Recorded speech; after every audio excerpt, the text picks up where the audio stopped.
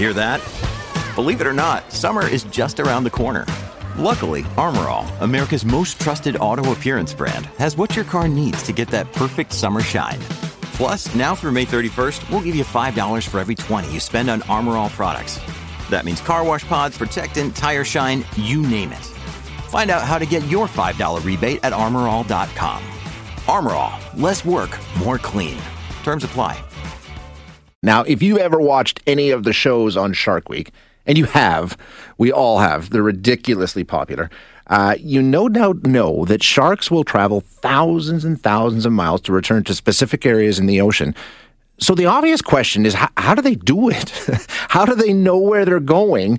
And it appears we may have taken a giant step forward to answering that question. Brian Keller is a marine policy specialist and one of the authors into the study into shark navigation.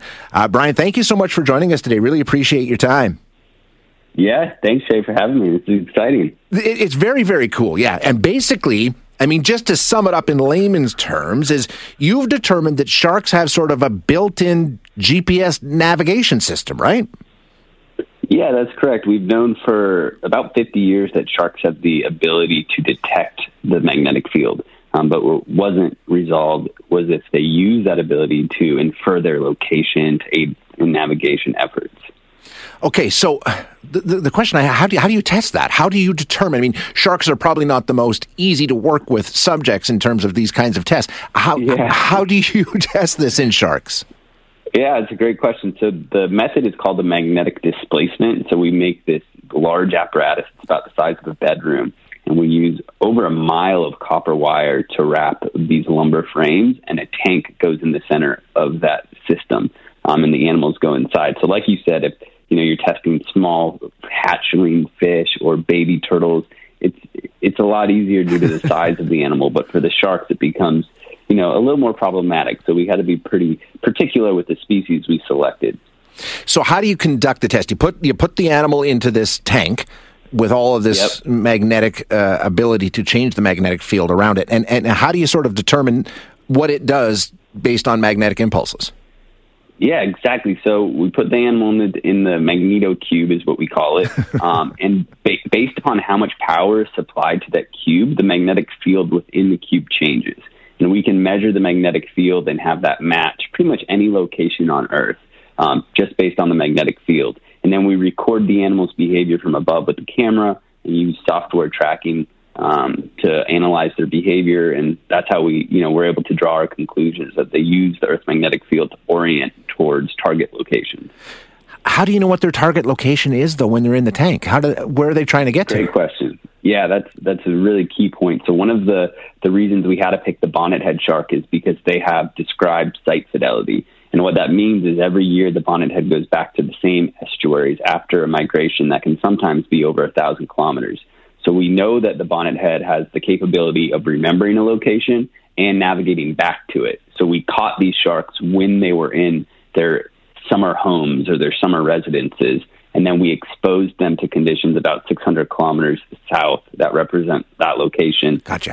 So they oriented to try to get back to that target location, which they do every year as part of their annual migration. Gotcha. Okay, I see what you're saying. Now, in terms of the way that they use this system that they have, do they use it strictly for navigation, or can they also? Is it so fine-tuned that they can tell?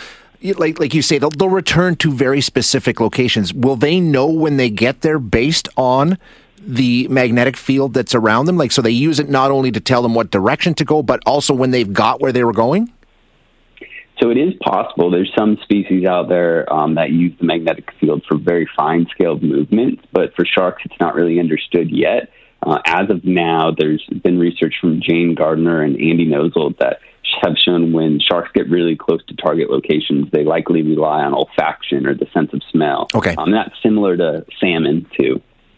Yeah, there are other species that navigate huge distances. Is it all based on magnetic fields, do we know, or is sharks an outlier here? Actually, this is really filling in the gaps and adding sharks to the list. So marine turtles, Pacific salmon, eels, even spiny lobster have all been shown to use the Earth's magnetic field to help them with navigating. What do we do with this research? It's very cool and it's fascinating and a whole lot of fun to talk about, but what can we do with it? Well, Yeah, first, I think it is pretty cool. That's one of the things I like to focus on is it's really expanding scientific insight. But as far as the practicality of it, another component of the study we did was looking at the genetics of the animals. So we looked at the DNA from the mother and the DNA from both parents. And we found that the magnetic field, the habitats where these animals were sampled, accounts for more genetic variability in DNA inherited from the mother. So that suggests that on an evolutionary timescale, the mothers may be using the magnetic field to assist them in habitat selection. So what that means is perhaps for larger species like the short-fin mako that may traverse the entire Atlantic Ocean, we can use the magnetic field to better understand stock structure. Wild. Now, you did this in bonnet heads, right? Can we extrapolate that most sharks, if not all sharks, have this same capability? Yeah, so there's about 500 plus species of sharks out there. Many of them we would never lay our eyes on. They live deep down in the ocean. So I don't know if we'd want to say all, but we do expect that this research would apply to many species. And there's a couple reasons for that, but the biggest one might be that the ability to detect the magnetic field and to be trained to respond to the magnetic field has been shown in many, many species of sharks, skates, and rays. But this is the first time we've shown those abilities are actually used to infer their location. Question from one of our listeners, which is a good question. Do magnetic fields change over time, or are they constant? Or will sharks suddenly, over the years end up moving to different locations because the magnetic fields have changed? Yeah, really interesting question there. They certainly do change. As practically speaking, they're constant. When we're talking about the changes, we're looking at geologic timescale, right? So it might take tens of thousands of years if we were going to see a switch of the magnetic field. But there are, we call it secular variations from year to year. And in Pacific salmon, that has actually been shown to affect the generational returns to the stream. So, when the fish grow up, they go to sea and they come back home. They use magnetics to find home. If the fields have changed, they might take a different route to go home because the magnetic fields are slightly different. Pretty interesting work. Wow, very cool. So when we talk about, the returning to the great white spawning grounds, that's how they're doing it. They're following the magnetic field and it's almost instinctual, right? Like there's not a lot of thought going on in the shark and saying, they're just sort of reacting to the stimulus. Right. It's hard to imagine, right? Because we can't do it. Yeah. And I've spent a lot of time trying to think about it. And maybe the best example I have, and maybe other folks will think of better examples or think this is a bad one, but if you were in a really cold room, shivering, wet, freezing, and someone turned on a heater on the other side of the room, you wouldn't have to go through your thought process. Right. Like, man, it's really warm out there. I wonder if I should go over there. You just go. Excellent. That paints the picture. I appreciate it. Brian, great stuff. Thanks so much for calling today. Yeah, thanks so much. Have a good one. Yeah, you too. That is Brian Keller, who is a shark scientist. That's what he does. Pretty cool job. He's a marine policy specialist and one of the authors into this study in shark navigation.